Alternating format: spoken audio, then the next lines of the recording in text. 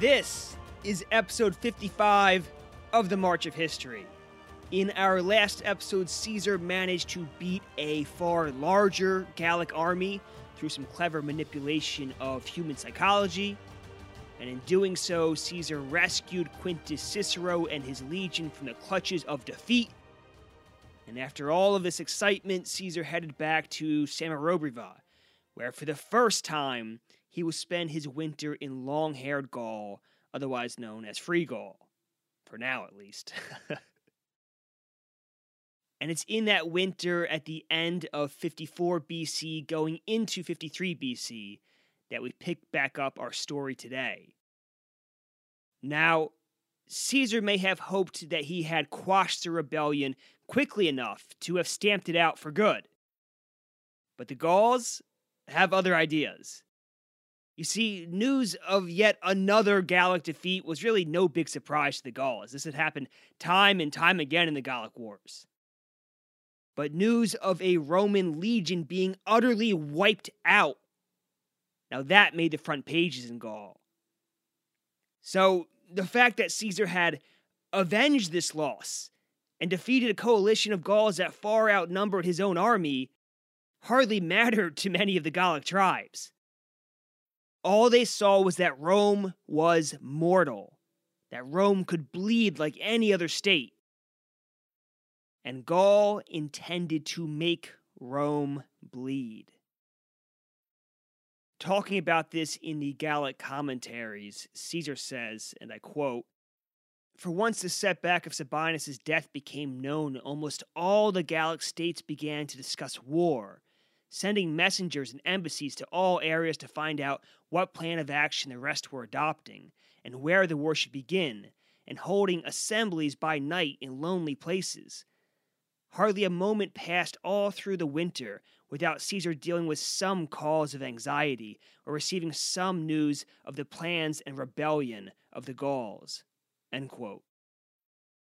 Even Caesar is feeling the anxiety now. And in this winter of anxiety for Caesar, Caesar goes into overdrive on politicking and diplomacy. He summons leaders from all over Gaul. Some of these leaders he frightens, telling them that he knows what they're up to. Others he encourages, who seem to already be on his side. And by doing this, he says he keeps a large part of Gaul loyal to him and loyal to Rome. But despite all of this clever diplomacy, a tribe known as the Senones tries to put the king that Caesar had appointed their tribe to death, and they do so by popular acclaim. Now, the unpopular, dethroned king does manage to escape his tribe's territory and escape without being killed, but Caesar isn't happy, and so he summons their entire Senate to come before him. Now, the Senones Senate refuses to come before Caesar, and just like that, a new rebellion begins in Gaul. Caesar says the Gauls attached great importance to one tribe taking the lead in war. So now that the Senones have done this by refusing Caesar's summons, they have essentially declared war on him. Caesar says there was scarcely a Gallic tribe that didn't fall under Roman suspicion that year. Really, there were only two tribes that Rome still trusted, one being the Aedui, who had been their longest-standing friends in Gaul, and the second, the Remi, who had recently, during the Gallic Wars, provided a lot of support to Caesar. So Caesar trusted these two tribes, but every other tribe in Gaul was suspect in Caesar's eyes.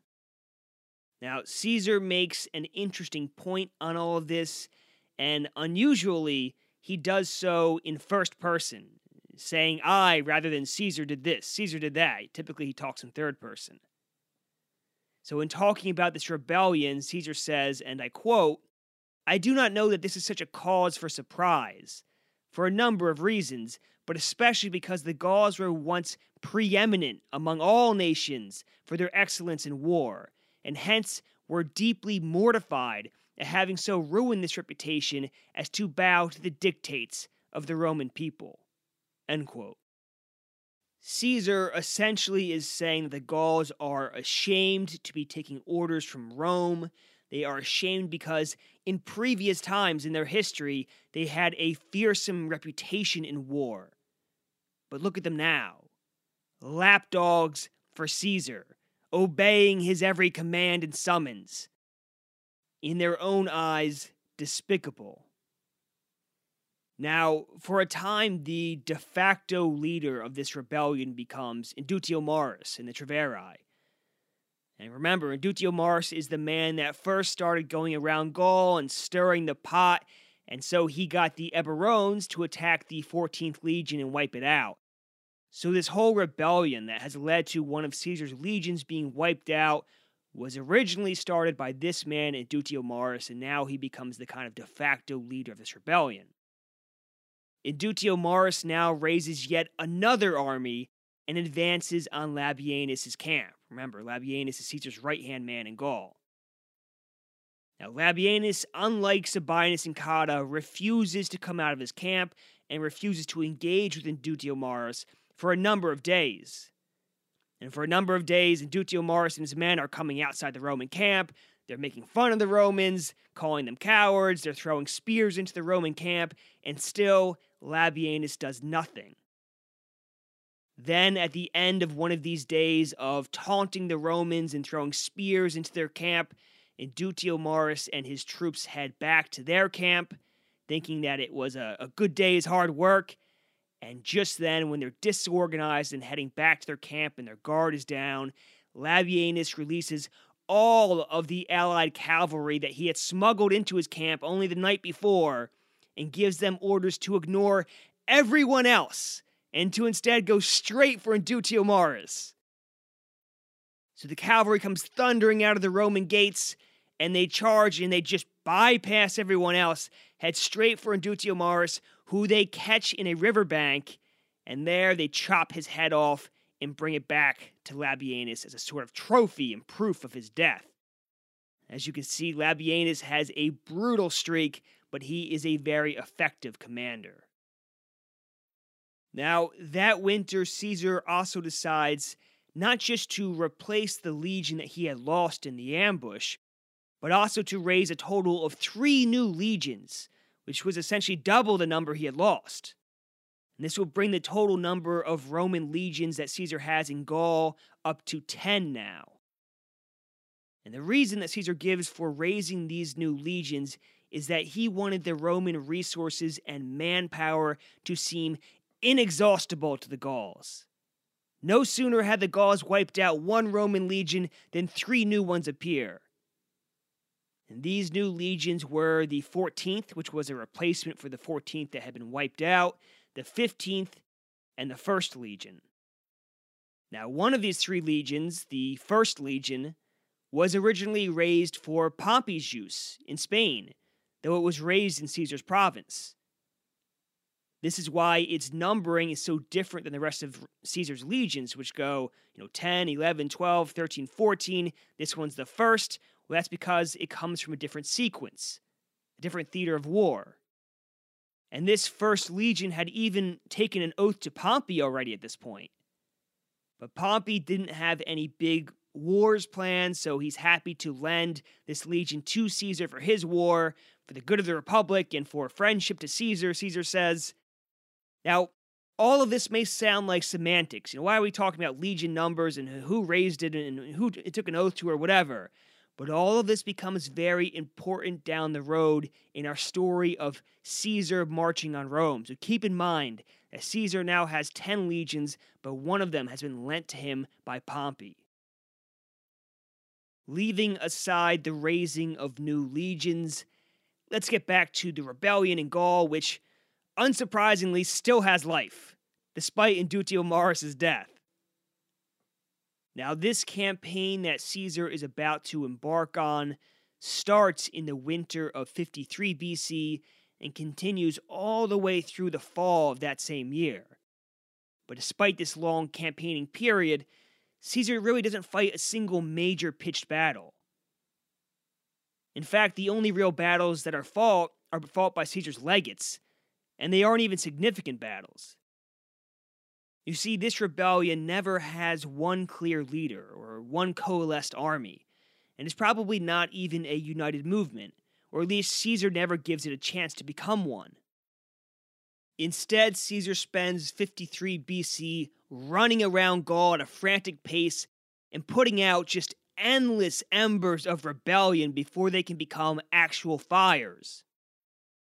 And because of this, because there's no major battles or significant campaigns, we are going to cover this year, 53 BC, in this episode and the next at a relatively high level.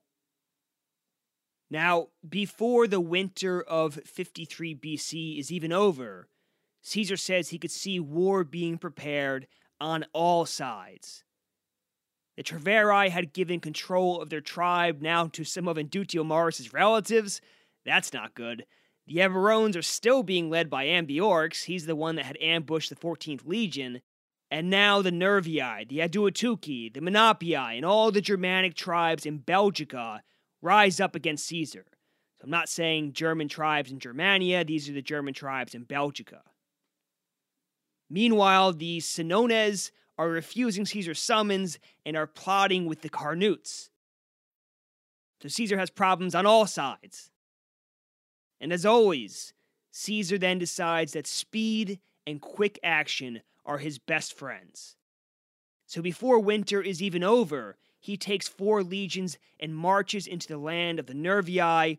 And at this point, the Nervii haven't even mustered their army yet. You see, it was a sign of the Romans' superior logistics that they could even keep an army in the field in the wintertime. The Gauls, meanwhile, on occasion, when fighting Caesar, had run out of food even in the summertime. And since there is no Nervii army yet, Caesar is able to ravage their land, he seizes their cattle, and he takes many of the Nervii people as slaves. And of course, always generous to his friends, Caesar then gives the cattle and the slaves over to his army as a reward. The Nervii, having little choice, then surrender to Caesar, and Caesar duly takes hostages from them, and just like that, the Nervii are knocked out of the war without putting up a fight.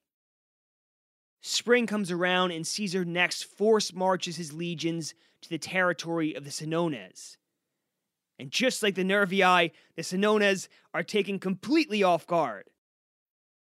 They don't even have time to collect their people into their towns as their leader, Acco, has ordered. So the Senones, like the Nervii, seeing no other option, surrender, and at the Aedui's request, that's Caesar's allied tribe, Caesar decides to pardon the Senones, though he does take hostages from them. Now, the tribe conspiring with the Senones was the Carnutes, and the Carnutes now see that the Senones have been defeated and surrendered to Caesar, so they follow suit and they surrender as well. And this time it's the Remi who come forward to Caesar and plead for mercy on their behalf, which Caesar, as is his custom, is happy to grant. Now that Caesar has stamped out these embers of rebellion, he focuses his attention on the Treveri and the Eburones, led by Ambiorix.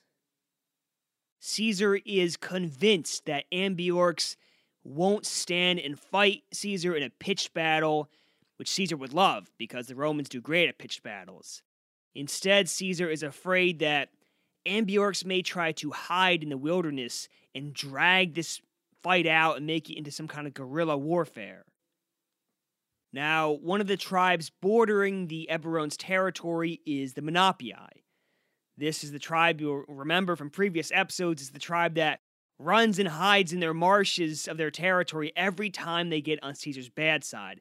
That's their strategy. They don't stand and fight, they run and hide in the marshes, and it's very difficult for the Romans to get at them then. Now, the Menapii are allied with the Eburones and with the Treveri. These are the tribes rebelling against Caesar. So Caesar is concerned that Ambiorix will eventually attempt to hide in the Menapii marshes if Caesar comes direct for Ambiorix. And so because of this, Caesar decides to go after the Menapii first. It also just makes sense to go after the Eburones' weaker ally first and eliminate their allies one by one. So Caesar marches with 5 legions this time, without the baggage train, to the territory of the Menapii.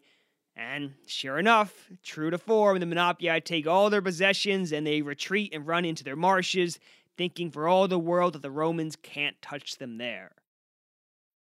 In response, Caesar divides his legions into 3 different flying columns. Each of these 3 columns then begins constructing causeways over the marshes.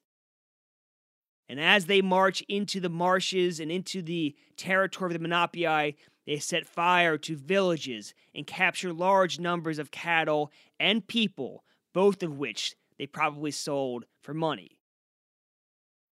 Now, seeing that the Romans had this incredible engineering ability and that their marshes could no longer protect them, the Menapii surrender. And so Caesar takes hostages from them and leaves Commius of the Atrebates, the man that had gone with him to Britain, with some armed guards behind to keep an eye on the Menapii. Now, as Caesar was busy with the Menapii, the Treveri, the ones who had been led by Indutiomarus before he got his head chopped off, had gathered an army and marched to the camp of Labienus again. This is like the 3rd time they've done this. Now, we don't know how large this new army of the Treveri is, but we do know that Labienus has 2.5 legions with him. And the 2 different sides, the Romans and the Treveri, are camped about a mile apart with a river between them. And this river had a steep bank and was difficult to ford, so it was a bit of a barrier. Labienus then takes a page out of Caesar's playbook and has his army pretend to retreat in disarray from the Treveri. The Treveri see this, and they had been waiting on their side of the river and not engaging with the Romans because they were waiting for some allied German tribes to cross the Rhine and join them. But they now see the Romans fleeing in disarray, and they think, oh, we would be cowards not to pursue them. So they then cross the river and start pursuing Labienus and his legions. And once they had crossed this difficult-to-cross river, Labienus suddenly has his troops wheel around and face the Gauls, not in disarray, but in battle order. The Treveri are shocked by this. Here they thought they were chasing a defeated and fearful foe, but the Romans don't look so fearful or defeated anymore. The Romans then throw their javelins at the Treveri and charge them, and the Treveri, who were not prepared for a fight when they crossed the river, duly flee and scatter into the nearby woods. Labienus then orders his cavalry to pursue them, and the cavalry manages to capture and kill a large number of the Treveri. A few days later, the Treveri surrender. Now, like I said, among the different allies of the Treveri were a number of Germans. And these Germans had been on their way to cross the Rhine and to join the Treveri in the fight against Caesar, but when they heard about the Treveri's defeat at the hands of Labienus, they thought, oh, what's the point of crossing the Rhine now? So they turned back and headed back for their home territory.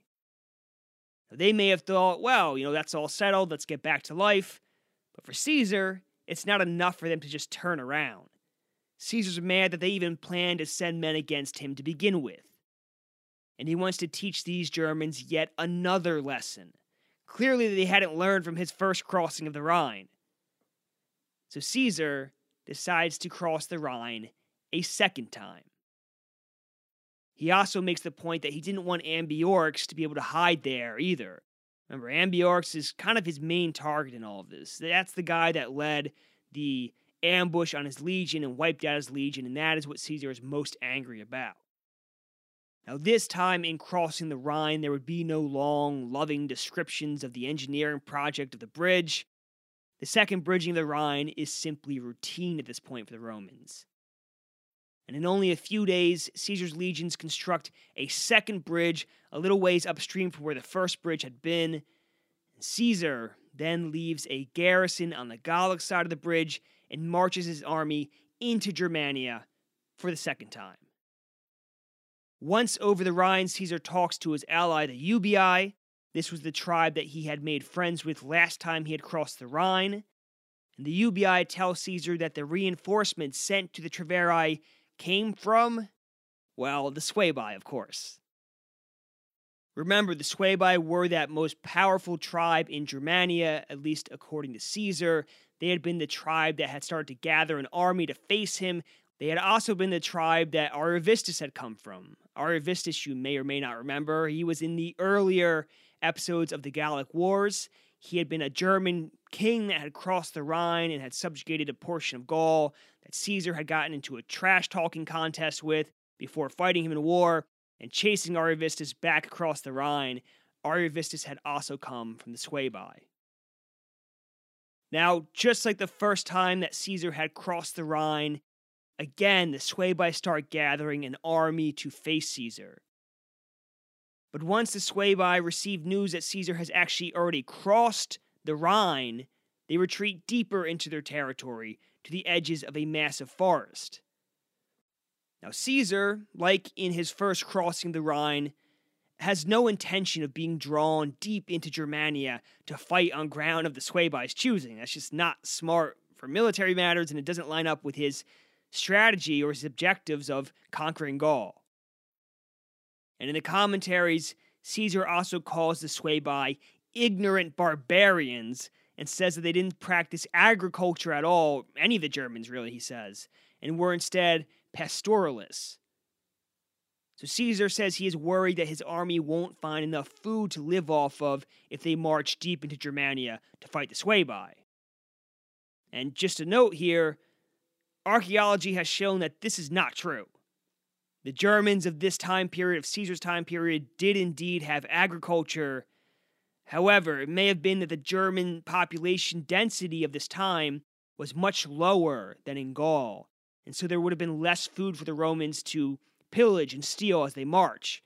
So Caesar's reasoning of there not being enough food may have been accurate, but his reasoning for why this was the case, because they don't practice agriculture, was not true. Now, for whatever reason, whether it really is this lack of food Caesar fears or whether it's the Suebi that he fears, Caesar then marches his army back across the Rhine and back into Gaul. But this time, to give the Germans a visible reminder of his ability to cross into Germania whenever he chooses, Caesar leaves the bridge mostly intact and only dismantles a 200-foot section near to the German side of the river.